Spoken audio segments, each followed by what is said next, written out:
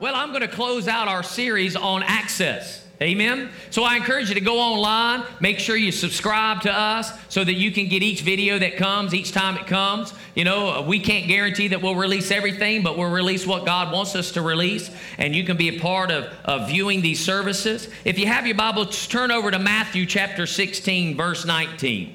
We're in Matthew chapter 16, verse 19. This has been our key text, and today we're going to talk about unlock heaven around you. How many of you would like to have heaven unlocked around you?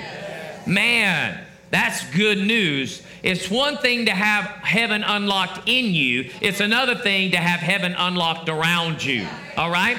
And so in Matthew chapter 16, verse 19, we've read this. I will give you the keys of the kingdom. Again, Jesus is personally giving out keys. It's not a key, so salvation is not it. It's not the only thing you receive when you come to Jesus.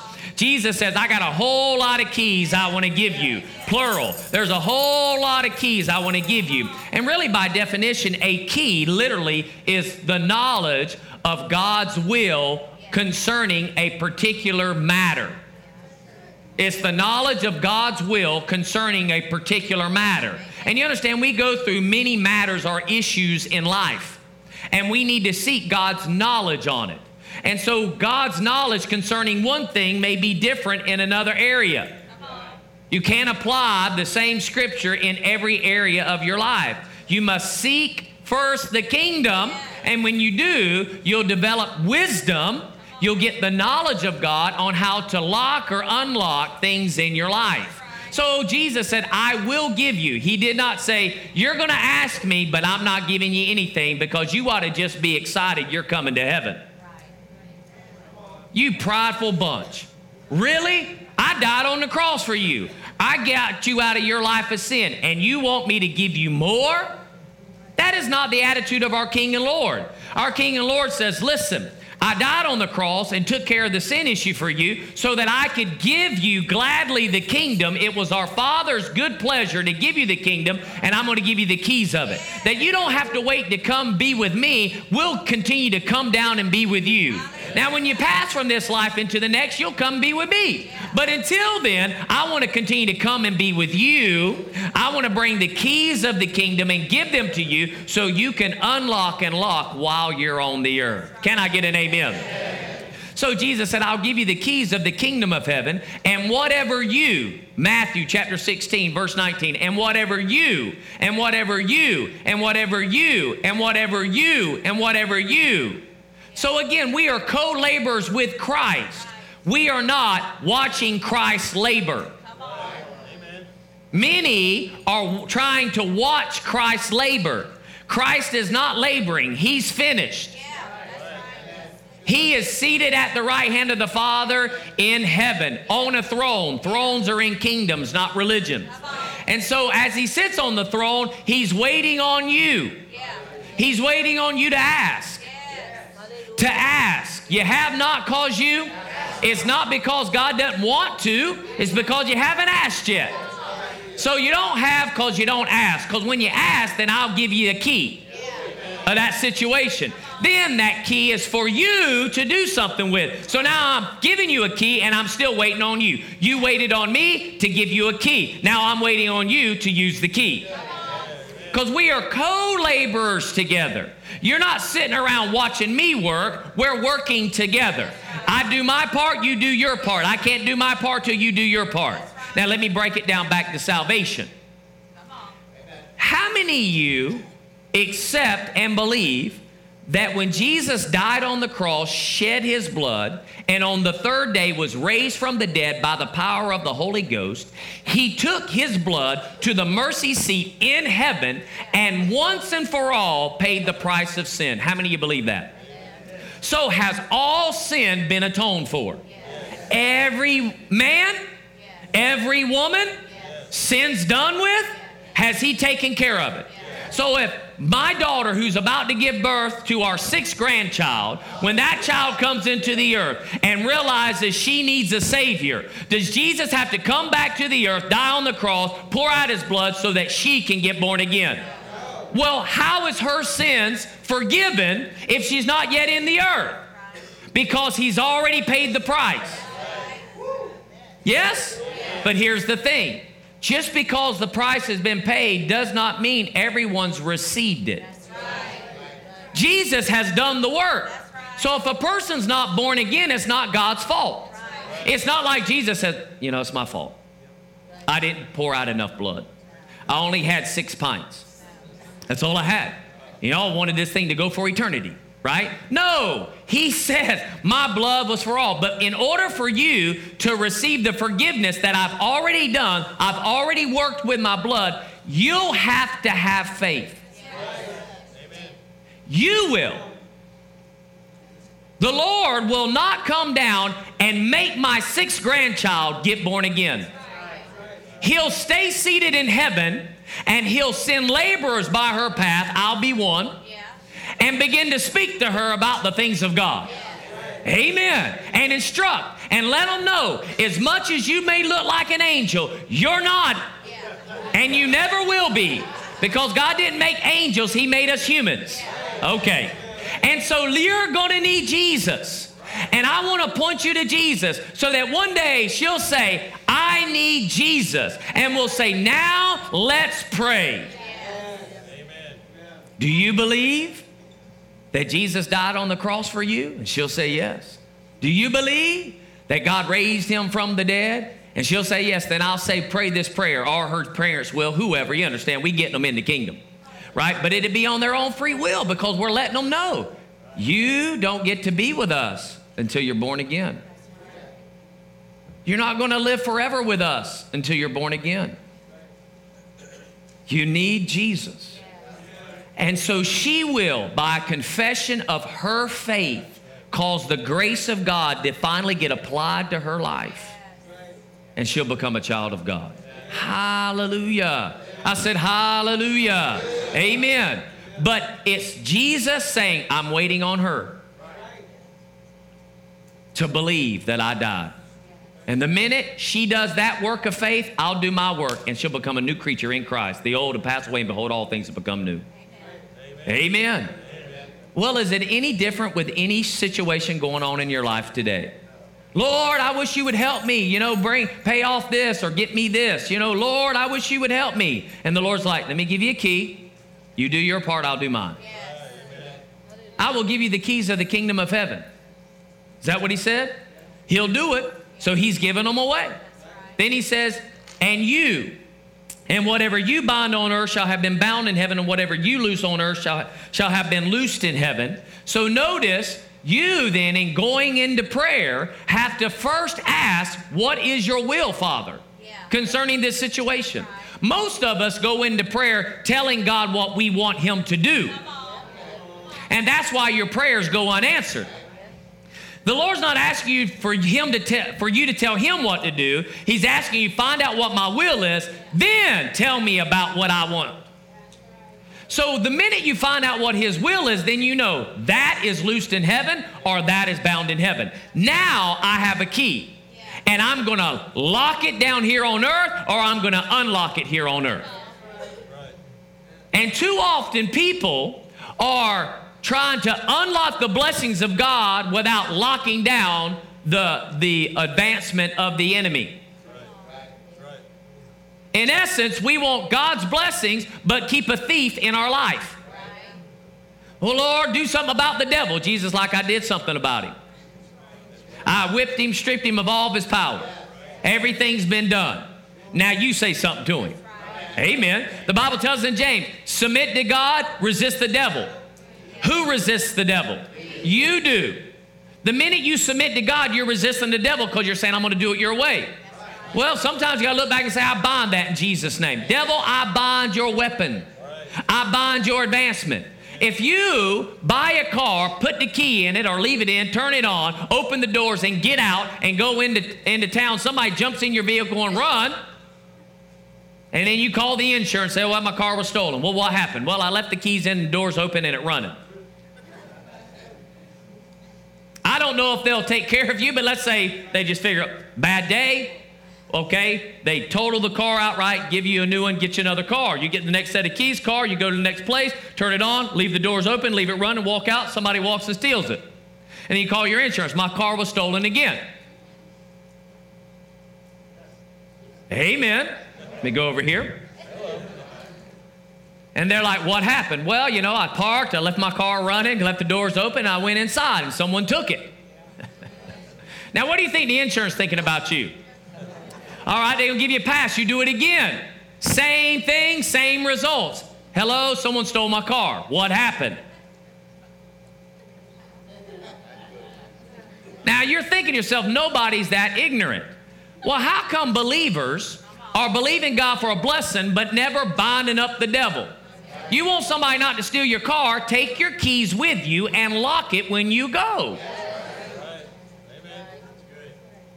There's an action. I got to lock my vehicle. Now, the good news is with technology, you can do very little anymore. Very little, but it still requires a signal. Something's happening. My faith is, for my wife's car, that when I take her keys and walk far enough away, it'll lock on its own. I don't even have to push a button anymore. Finally, the car says, the keys are further, so they must be gone, and as a result, we're locking it down. But I have to believe that. Now, good news is it has a little beep, which tells me when I'm going, and sometimes I get far enough that I think I'm far enough and I don't hear it, I'm like, right? Because I need to make sure. Because I don't want anybody just coming in and taking my vehicle. I don't want the devil just coming in on my life. I'm not ignorant of the devil's devices. So this is why Jesus said, I'm going to give you the keys of the kingdom of heaven, that whatever you bind on earth shall have been bound in heaven. There's some things you're going to have to bind. Don't let the devil harass you. I said in first service, my wife and I went over to Black Molly, one time, and she was driving at the time, and we got there, and she was, gotten a text or something, so I got out to go in and get something, get us a table.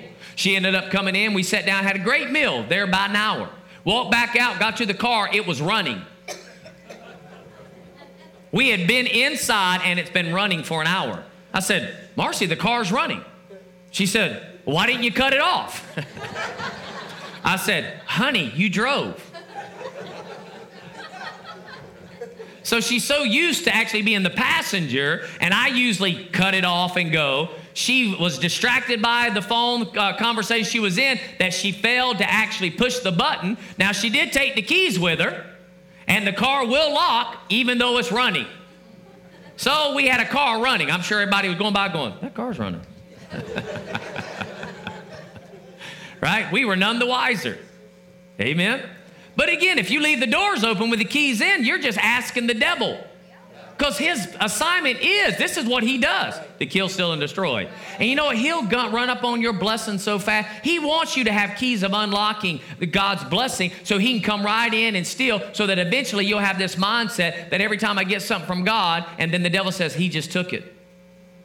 He just took it. He just took it. And then you'll misapply scripture.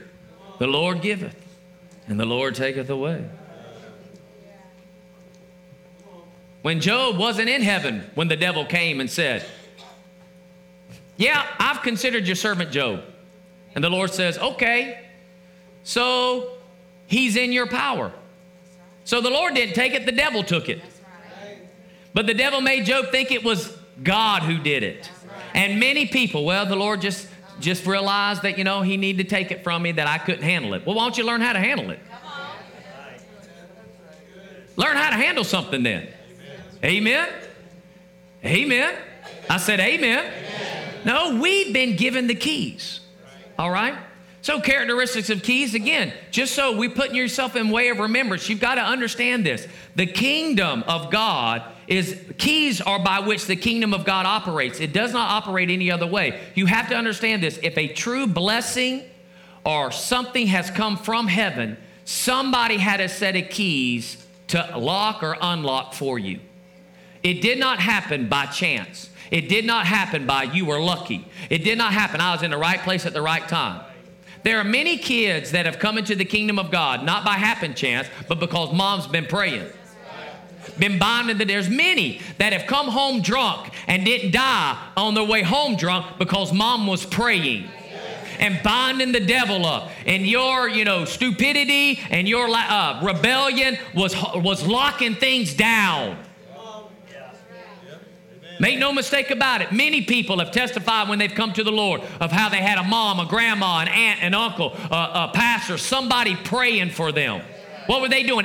Taking those keys, locking, unlocking, locking, unlocking, unlocking laborers. Lord, I pray for laborers. You understand? Laborers don't go by people's past just because. They go by because somebody unlocked the laborer to go by. Lord, your word says that the harvest is great, but the laborers are few. Pray to the Lord of the harvest that He send forth laborers. I'm unlocking laborers over that person's life. I'm asking you to go by. And it ain't by chance somebody shows up and begins to say, "Man, can I tell you about Jesus?" Weirdest thing happened. Somebody came by and started talking to me about Jesus. It's not weird. I unlocked them. Keys are active. Make no mistake about it. Please do not believe the lie or be deceived that it just happens because God is operating based upon keys. Somebody's locking and unlocking for your life. But eventually the Lord's like, you need to get your own set. We learn that keys are principles. They're codes of conduct. We learn that keys are laws. They're rules enforced by the governing authority. We learn that keys are systems, a network of distributing something. We learn that keys activate function or purpose. We learn that keys initiate action to bring about. You can go online and get these messages and go back and view them in their entirety. And the last thing we learn concerning characteristics of keys is keys cannot be substituted by feelings, emotions, wishful thinking, or manipulation. You need to understand that. You're not going to get God to do something because you feel a certain way. A lot of times, people that come to the church that we don't know about at all, know nothing about, but they'll show up in a need. And they're like in massive chaos. And I tell our staff, we are not moved by their perceived need. We are led by the Spirit. We will not be reduced to a social service. We are led by the Spirit in what we give, how we give, what we do. Because one person's crisis doesn't move God anyway. Faith moves God. I said faith moves God. Faith moves God. And so we follow God, not crisis. You understand? People get in perpetual crisis mode, right? Which moves them into constant victim mode. And they're always victims. We're not going to let you stay a victim here. We'll teach you how to be a victor. God don't want you to be a victim in life. He wants you to become a victor of life, in life. You are to rule and reign now. And we'll teach you the principles. We'll give you keys. Man, we are key cutters. Hallelujah. So that you can access the kingdom of heaven. There's 7 properties of keys. We've covered 5 already, and that is keys represent access, keys represent power, keys represent freedom, keys represent authority, and keys represent control. Today we're going to talk about keys represent resource, and keys represent authorization. Keys represent resource, which means this: keys represent stewardship of the owner's resource, which means you don't have to actually own it. All you need to do is get the owner to give you the responsibility to utilize it. But you are to utilize it. Okay? We see here in Matthew chapter 25, verses 14 and 15, it says, "For it is just like a man about to go on a journey who called his own slaves and entrusted possessions to them. To one he gave 5 talents, to another 2, to another 1, each according to his own ability, and he went on his journey." Notice, they all received based upon ability. It's not like they could not do. I said it's not like they could not do. He did not give them something they couldn't handle. He did not give them something they couldn't handle. They knew exactly what to do with that which they were entrusted. Amen. And we know if you read this in its entirety, the 5 started working the 5 and got 5 more. The 2 started working the 2 and got 2 more. The 1 hid what he had. And I'm concerned because there's a lot of believers that get 1 right out the gate. What do I mean by 1? You get the key of salvation. You're born again, born of the Spirit of God. God lives in you, and He wants you to start working Meaning, you are to go and begin to witness. You are to go and begin to read the word. You are to go and start assembling yourself with other believers. You are to go and begin to start exercising the things of the kingdom to learn, to grow who you are. But many of them come down to the altar, ask Jesus to come into their heart and save them, then never show up at church again. Their lives become buried. What do I mean buried? They literally are waiting to die, so when they leave their body, they go to heaven. They are even instructed by certain churches and denominations. Now, good news is you've asked Jesus into your heart to save you, and you can know this, that you are rest assured that when you die, you're going to go to heaven. Man, you're a child of God, and don't you ever be concerned that you won't go to heaven when you die. You're going to go. So they're like, I'm good. Right. So then their whole life becomes buried. Meaning, they never seek the will of God. They never grow in the things of God. They just leave, go back to work, start living like they used to, acting like they used to, but then they say, yeah, but I'm born again. Right. That's right. That's right. Their life doesn't live a life of repentance. They have an insurance policy. Come on. They have an insurance policy. You know, it wasn't well when the Lord showed up and the man buried the talent. We shouldn't bury who we are in Christ. We should be bold. I said we should be bold. Paul said, I am unashamed of the gospel of Jesus Christ, for it is the power unto salvation. Which means you're going to know that I'm right with God. And I'm going to live in a way that demonstrates that I'm right with God. Now, I may not get everything right, but I'm going to work this deal. How many people bury their testimony? Well, yeah, I'm not sure how they're going to respond. Oh, I'm not going to say anything about Jesus because I could get fired. So you bury it. Okay. Woo, let me go over here. Your job's not your supply. The Lord is. Amen. Now, I'm not saying go jump on the table like Democratic candidates today and start telling everybody about Jesus. I'm not saying that. What I am saying is do what you're led to do by the Spirit of God and don't be ashamed to do it. Let your light shine before men. As Pastor Marcy was saying during prayer, be the salt of the earth. You are to work the resource that you are. But I'm not just talking spiritual resource. I'm talking physical resource. Let's look at this, because this right here is literally about physical resources. But in Psalms chapter 8, starting in verse 48, it says it this way: what is man that you take thought of him, and the son of man that you care about him? Yet you have made him a little lower than God. You crowned him with glory and majesty. You make him to rule over the work of your hands. You have put all things under his feet, all sheep and oxen, and all the beasts of the field, the birds of the heaven, and the fish of the sea, whatever passes through the paths of the sea. So when we read this, most people say, well, that's talking about Jesus when he comes. That's foreshadowing about Jesus. And in one sense, it is, but it really was about man. Because if you actually take this passage of Scripture and go over to Genesis chapter 1, verse 26.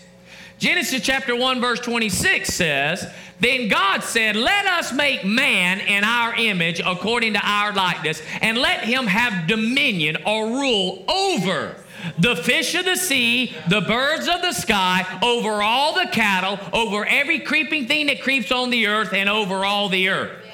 So man, not Jesus, but Adam. And Adam's dominion would have transferred to every human being that ever would have been born on the earth if he had never fallen out of dominion, and they would have ruled over this earth.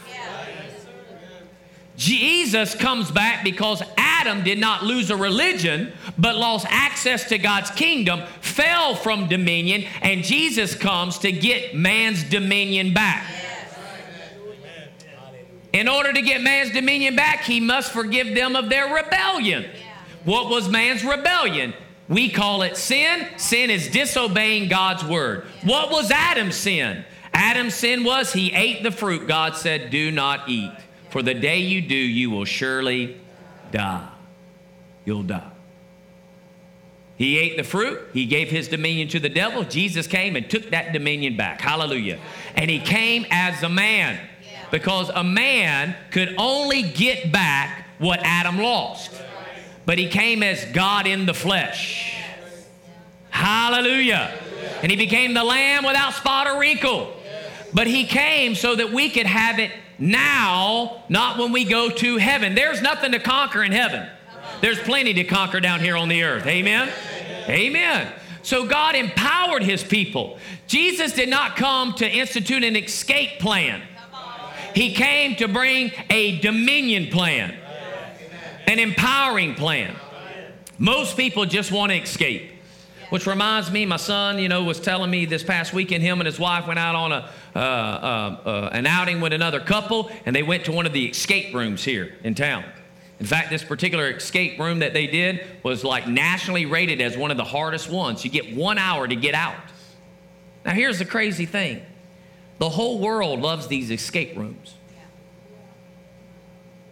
They love them, right? Have you ever been to one? They're really fun. You got to figure out how to get out. And this one was pretty interesting he was telling me about because they actually handcuffed them. Right? They got knocked over the head here in St. Augustine while they were vacationing, and a doctor filled them with drugs and threw them in an insane asylum. They were in a padded room. Yeah. So they had to find the key. They were blindfolded and handcuffed. Now, he said the handcuffs were in front, so the good news is he could pull the blindfold off pretty quick. Amen. That was to their advantage. But then they had to solve clues, and here's the thing. There's only one way out. It's according to the rules set by the one who created the room. Which means my son couldn't stand and say, I want to escape a different way.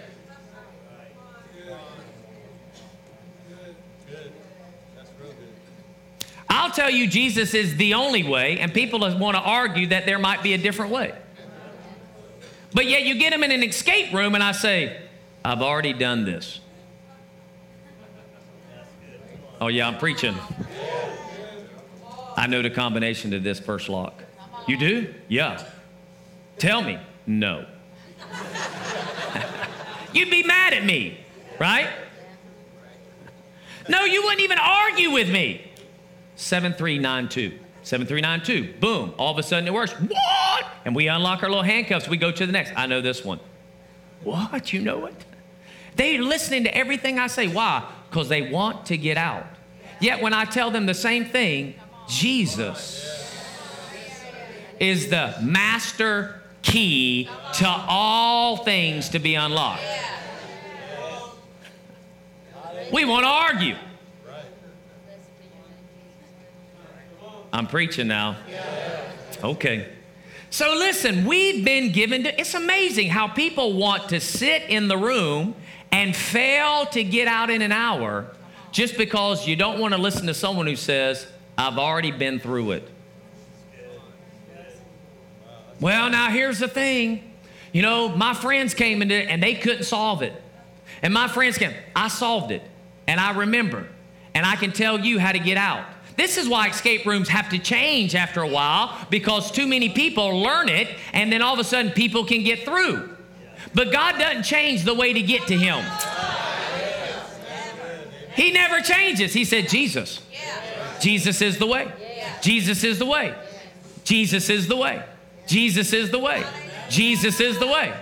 Jesus is the way. And you know how you feel when they lock you up and you're like, I'm going to show you I can get out.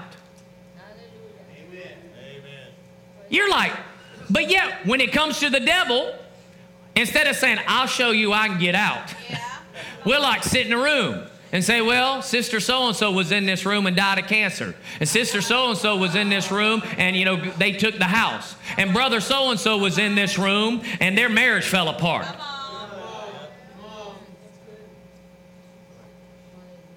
Hallelujah.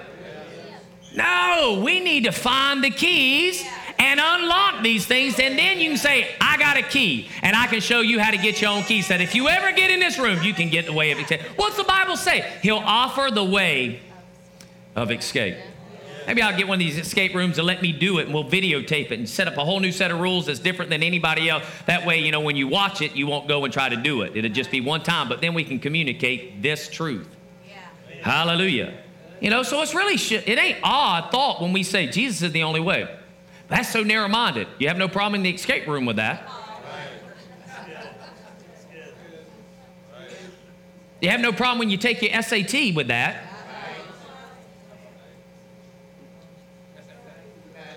Let's have wisdom, people. We can talk to the world. They act like they're so smart, but the reality is they need Jesus. And we have the answer. But if all we're doing is hiding ourselves and not unlocking the resources of God so that we can do something great for Him. So God gave us these resources to overcome. I know that God's given me resource. In fact, right now, I am currently not the owner of 2121 US 1 South, known as the Ponce de Leon Mall.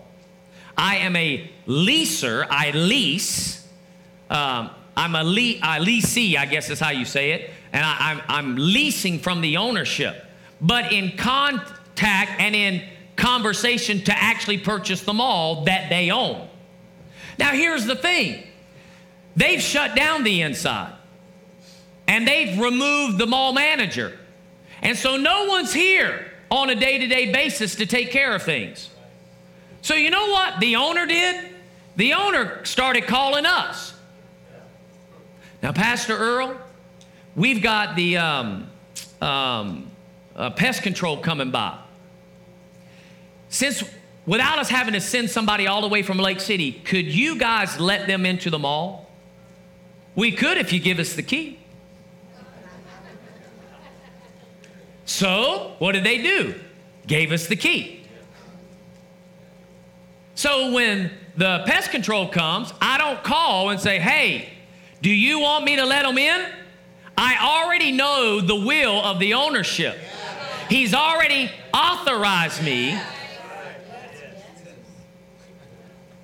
So what we do is we go turn the combination, pull the key out, unlock the door, and let him in. But it's bigger than that. Because when we've gone through, we realize they have some stuff. In fact, most of the tables that we put out during a conference, if you flip those wooden tables over, it says PM on the other side. And that's not Pastor Mike or Pastor Marcy. That stands for Ponce Mall. The black tables that are in the hallway, they used to be out in the mall. We said, hey, we want to bring them in our space since nobody's out there. And they said, go ahead. We got resources from the owner simply by asking. And when they show up, they don't go, that's ours. Get that out of the space. They're like, no, nobody else, you can use them. The black benches, when you come up, was theirs. We said, we want to move them here and put them down. Go ahead. Now we use them at will. I don't go out to the hall and call up Augusta, Georgia and say, can I have your permission to sit on your bench? They have a scissor lift in the maintenance room. And we called them and said, listen, we could use that scissor lift. Okay, but you need batteries. So they said, we'll buy batteries. They bought the batteries and we co-labored with them.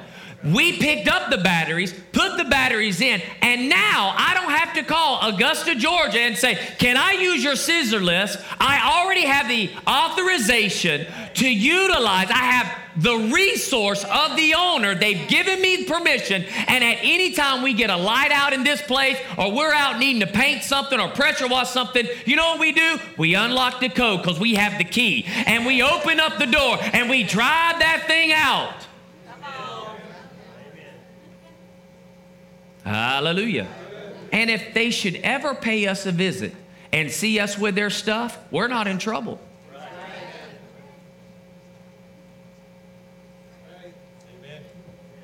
Now you may say, why do you do all this for a mall when you don't own it? You ought to make them pay for all that stuff. You don't understand. I already own it in the spirit. I'm sowing towards something that's already mine. And this is why people don't acquire property, and this is why people don't extend their faith, because they want until it all shows up before they'll do anything. No, I'll go ahead and walk around the mall like it's ours. That's why we'll sometimes say, man, we got to clean up the mall, man. I mean, there's trash around front, and all of a sudden we'll go around and pick up the trash. We don't call them and say, can you send somebody from Lake City and clean up this trash? Well, they don't. I pay them to, no. I sow into what God has said is mine. And because I'm already being a good steward of his resource, it's going to be easy for him to transfer it to me in the natural. Hallelujah. No, people don't want to show how they would do something until they get it themselves. But you understand, you violate principle of Scripture. The Bible says, if one has little, you got to be faithful with little if you're going to be faithful with much. If you're not faithful with little, you won't be faithful with the much. Then it goes on and says it this way, and if you're faithful with another man's, it doesn't have to be mine first. I just need to be faithful with his then. Not complain. Now, we'll ask questions. Are we doing more than we should at this point? In fact, Pastor Brandon's gotten calls from them a lot of times. They're like, hey, can you do this? He says, listen, I work for somebody. I'll have to ask. So he says, they called, asked if I can do this. Do you want me to? And at that point, we make a decision of whether we can or cannot, because we are literally not the mall managers, but we operate more consistently like we are because God has given us a resource. And as we are faithful with another man's, God will cause us to have favor at the table. Are you with me? Resource is important because God wants to give us resource. And when it gets into our hands, we got to be faithful with this. I'm going to give you this testimony. And you've heard this before, most of you, but not everybody. But when we were located in 312, God provided a resource for us. We had the preschool, and that preschool needed a closed-in area for them to play. So a member of the church basically paid for putting the privacy fence up. That was their intent. Well, we had put the posts down, we had put the cross members down, and we're putting each one at a time up. That's how we didn't buy panels, we're going to build it from scratch. Well, the day that they showed up, I had another person with me. He had somebody with them. They brought the picket. And man, when I stepped back and looked at that picket and I saw the area we had to cover, I knew in the natural, without a doubt, there is not enough. So, here they are. We got them, and I've got my little nailing gun, We're putting the first one in, boom, boom, boom, boom. And inside me, I'm saying, this ain't enough. Boom, boom, boom, boom, boom, boom. I never verbalized, but inside, this ain't enough. And I just kept running it.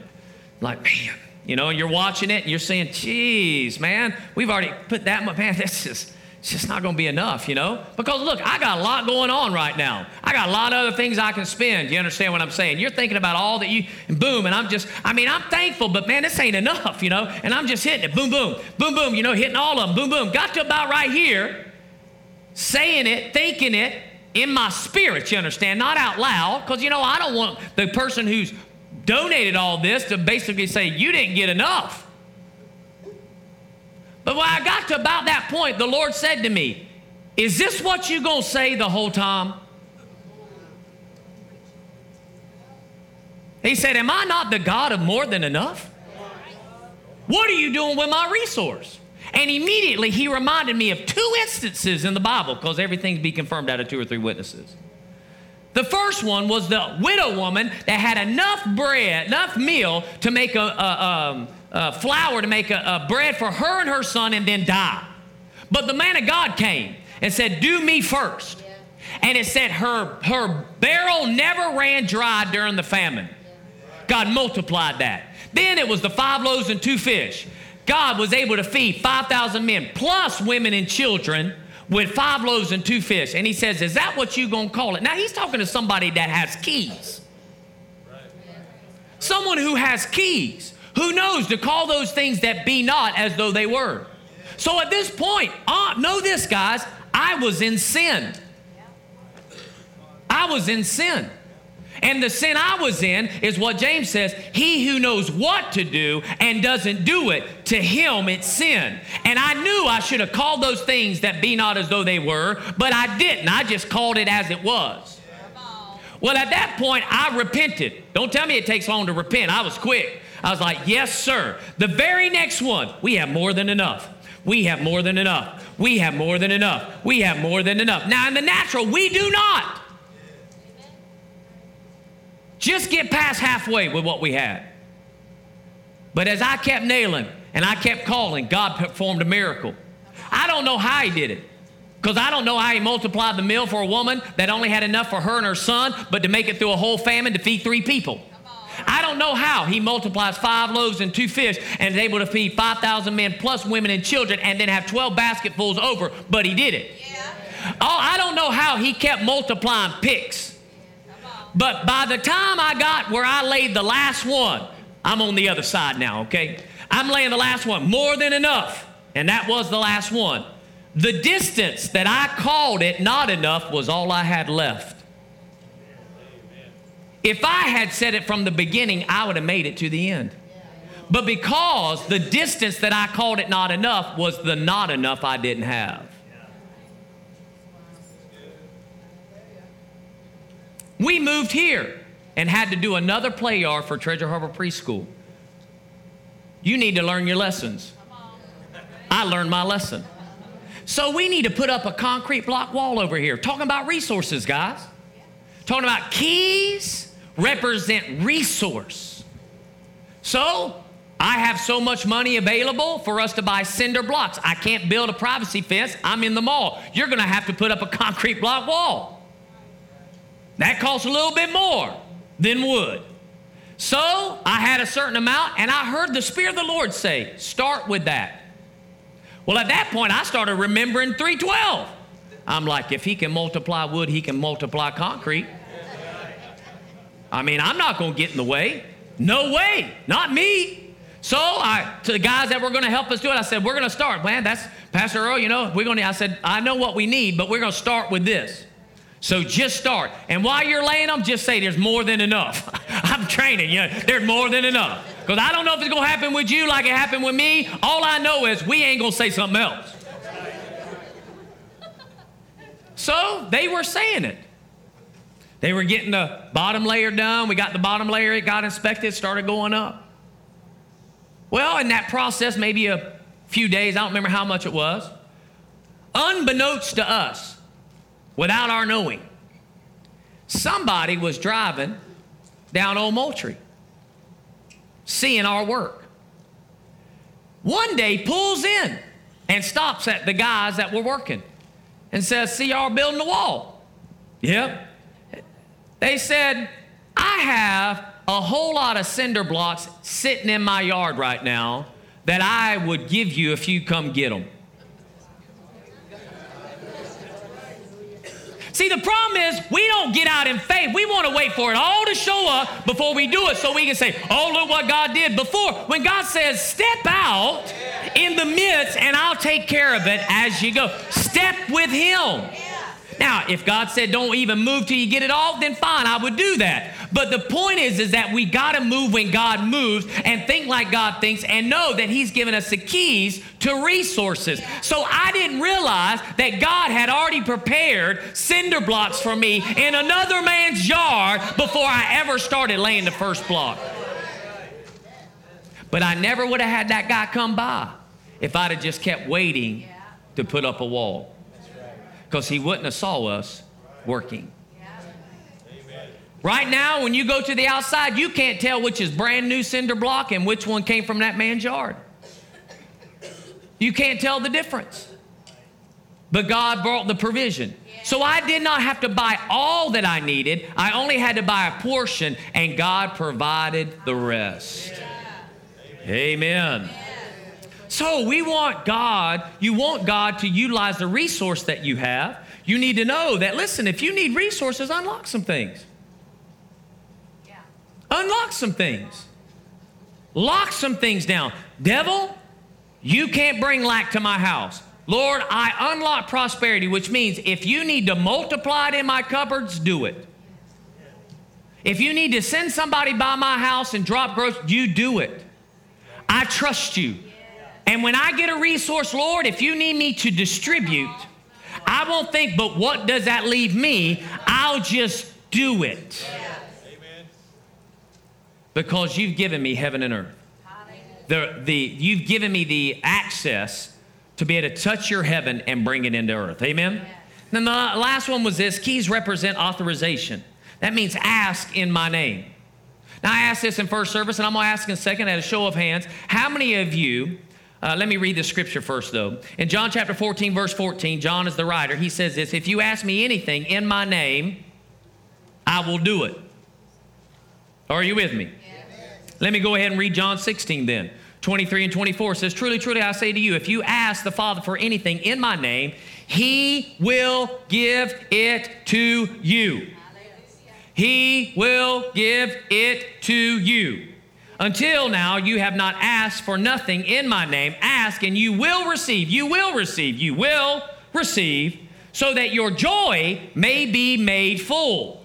So he said, if you ask me anything in my name, I will do it. I will do it. I will do it. So I asked this question in first service, asking this one. Let's just be honest. How many of you have prayed to God, asked him for something, and he did not do it?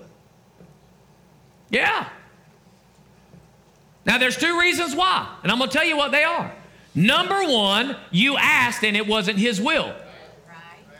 Many people ask God to do something and it's actually not his will. Lord, give me this promotion. Lord, I'm praying for a promotion. I'm praying for a promotion. You don't even know if God actually wants you promoted there.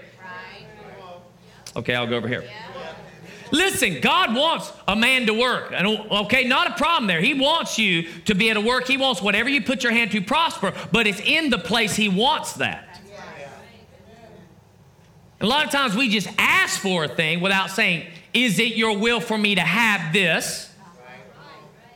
And if it is, now I'm going to go asking. The second reason why you don't get it is because you get in doubt after you know his will. Because you cannot tell me that you asked him something according to his will in faith and he didn't do it. That is impossible to happen according to Scripture. It's impossible. Now, bless God, I prayed and asked God, and I did believe and he didn't do it. Well, you may have believed, but you believed the wrong thing and it wasn't his will. Or you were actually in doubt. Now, just be honest. You were in doubt. You were wishy-washy.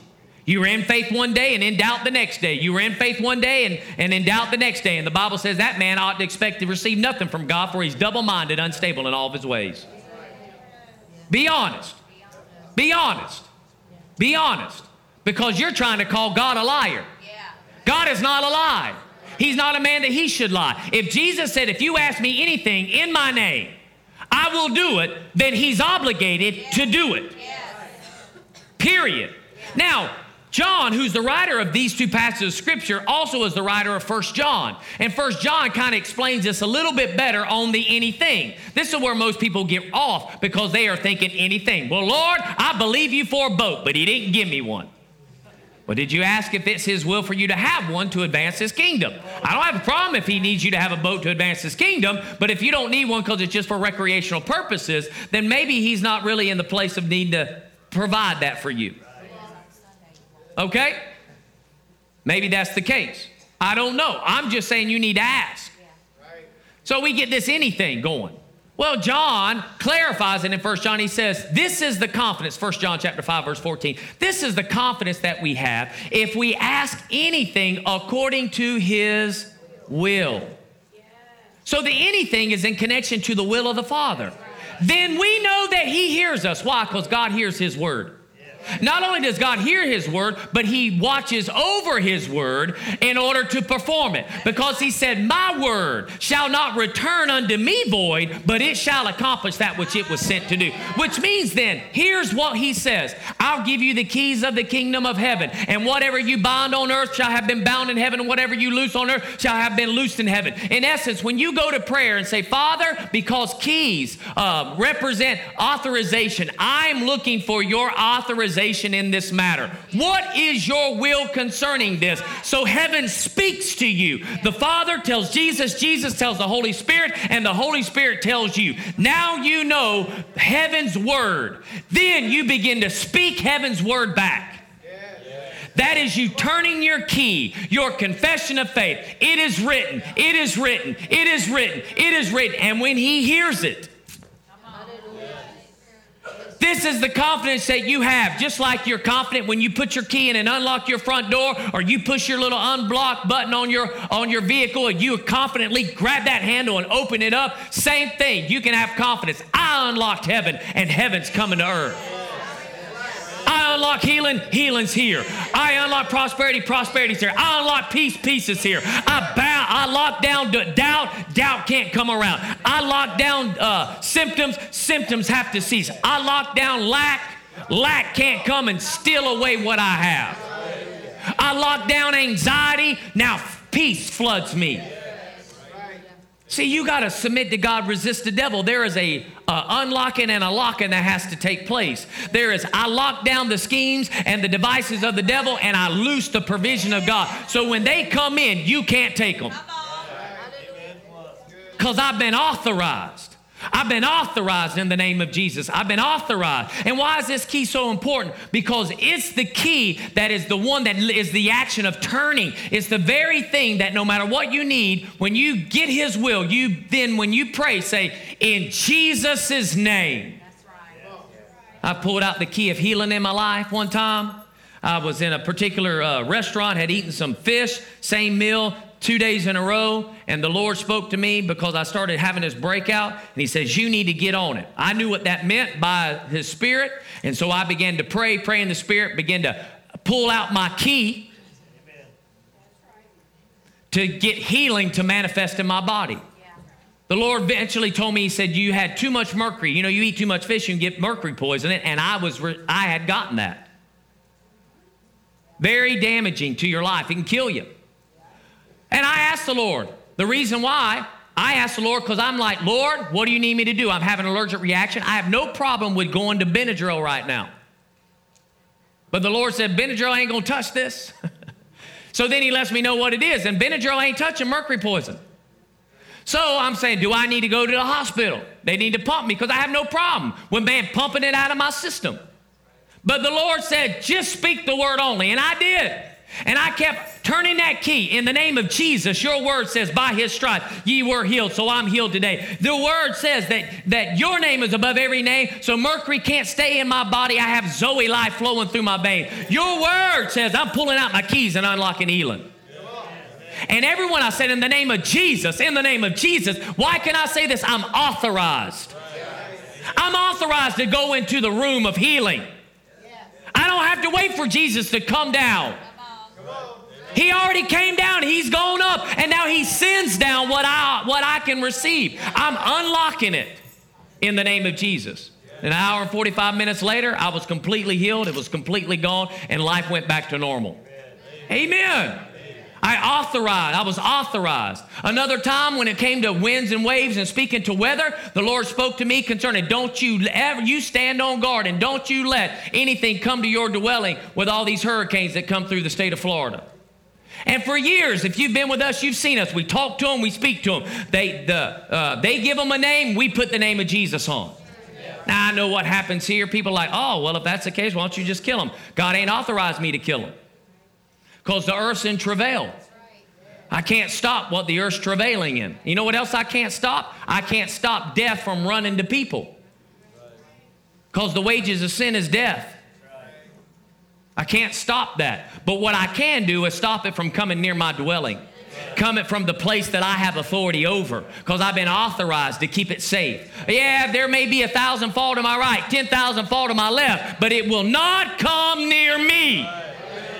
And I won't use somebody's testimony of where something fell apart and like that has to happen with me. No, I'll believe the word. Because I've been authorized to use the name of Jesus.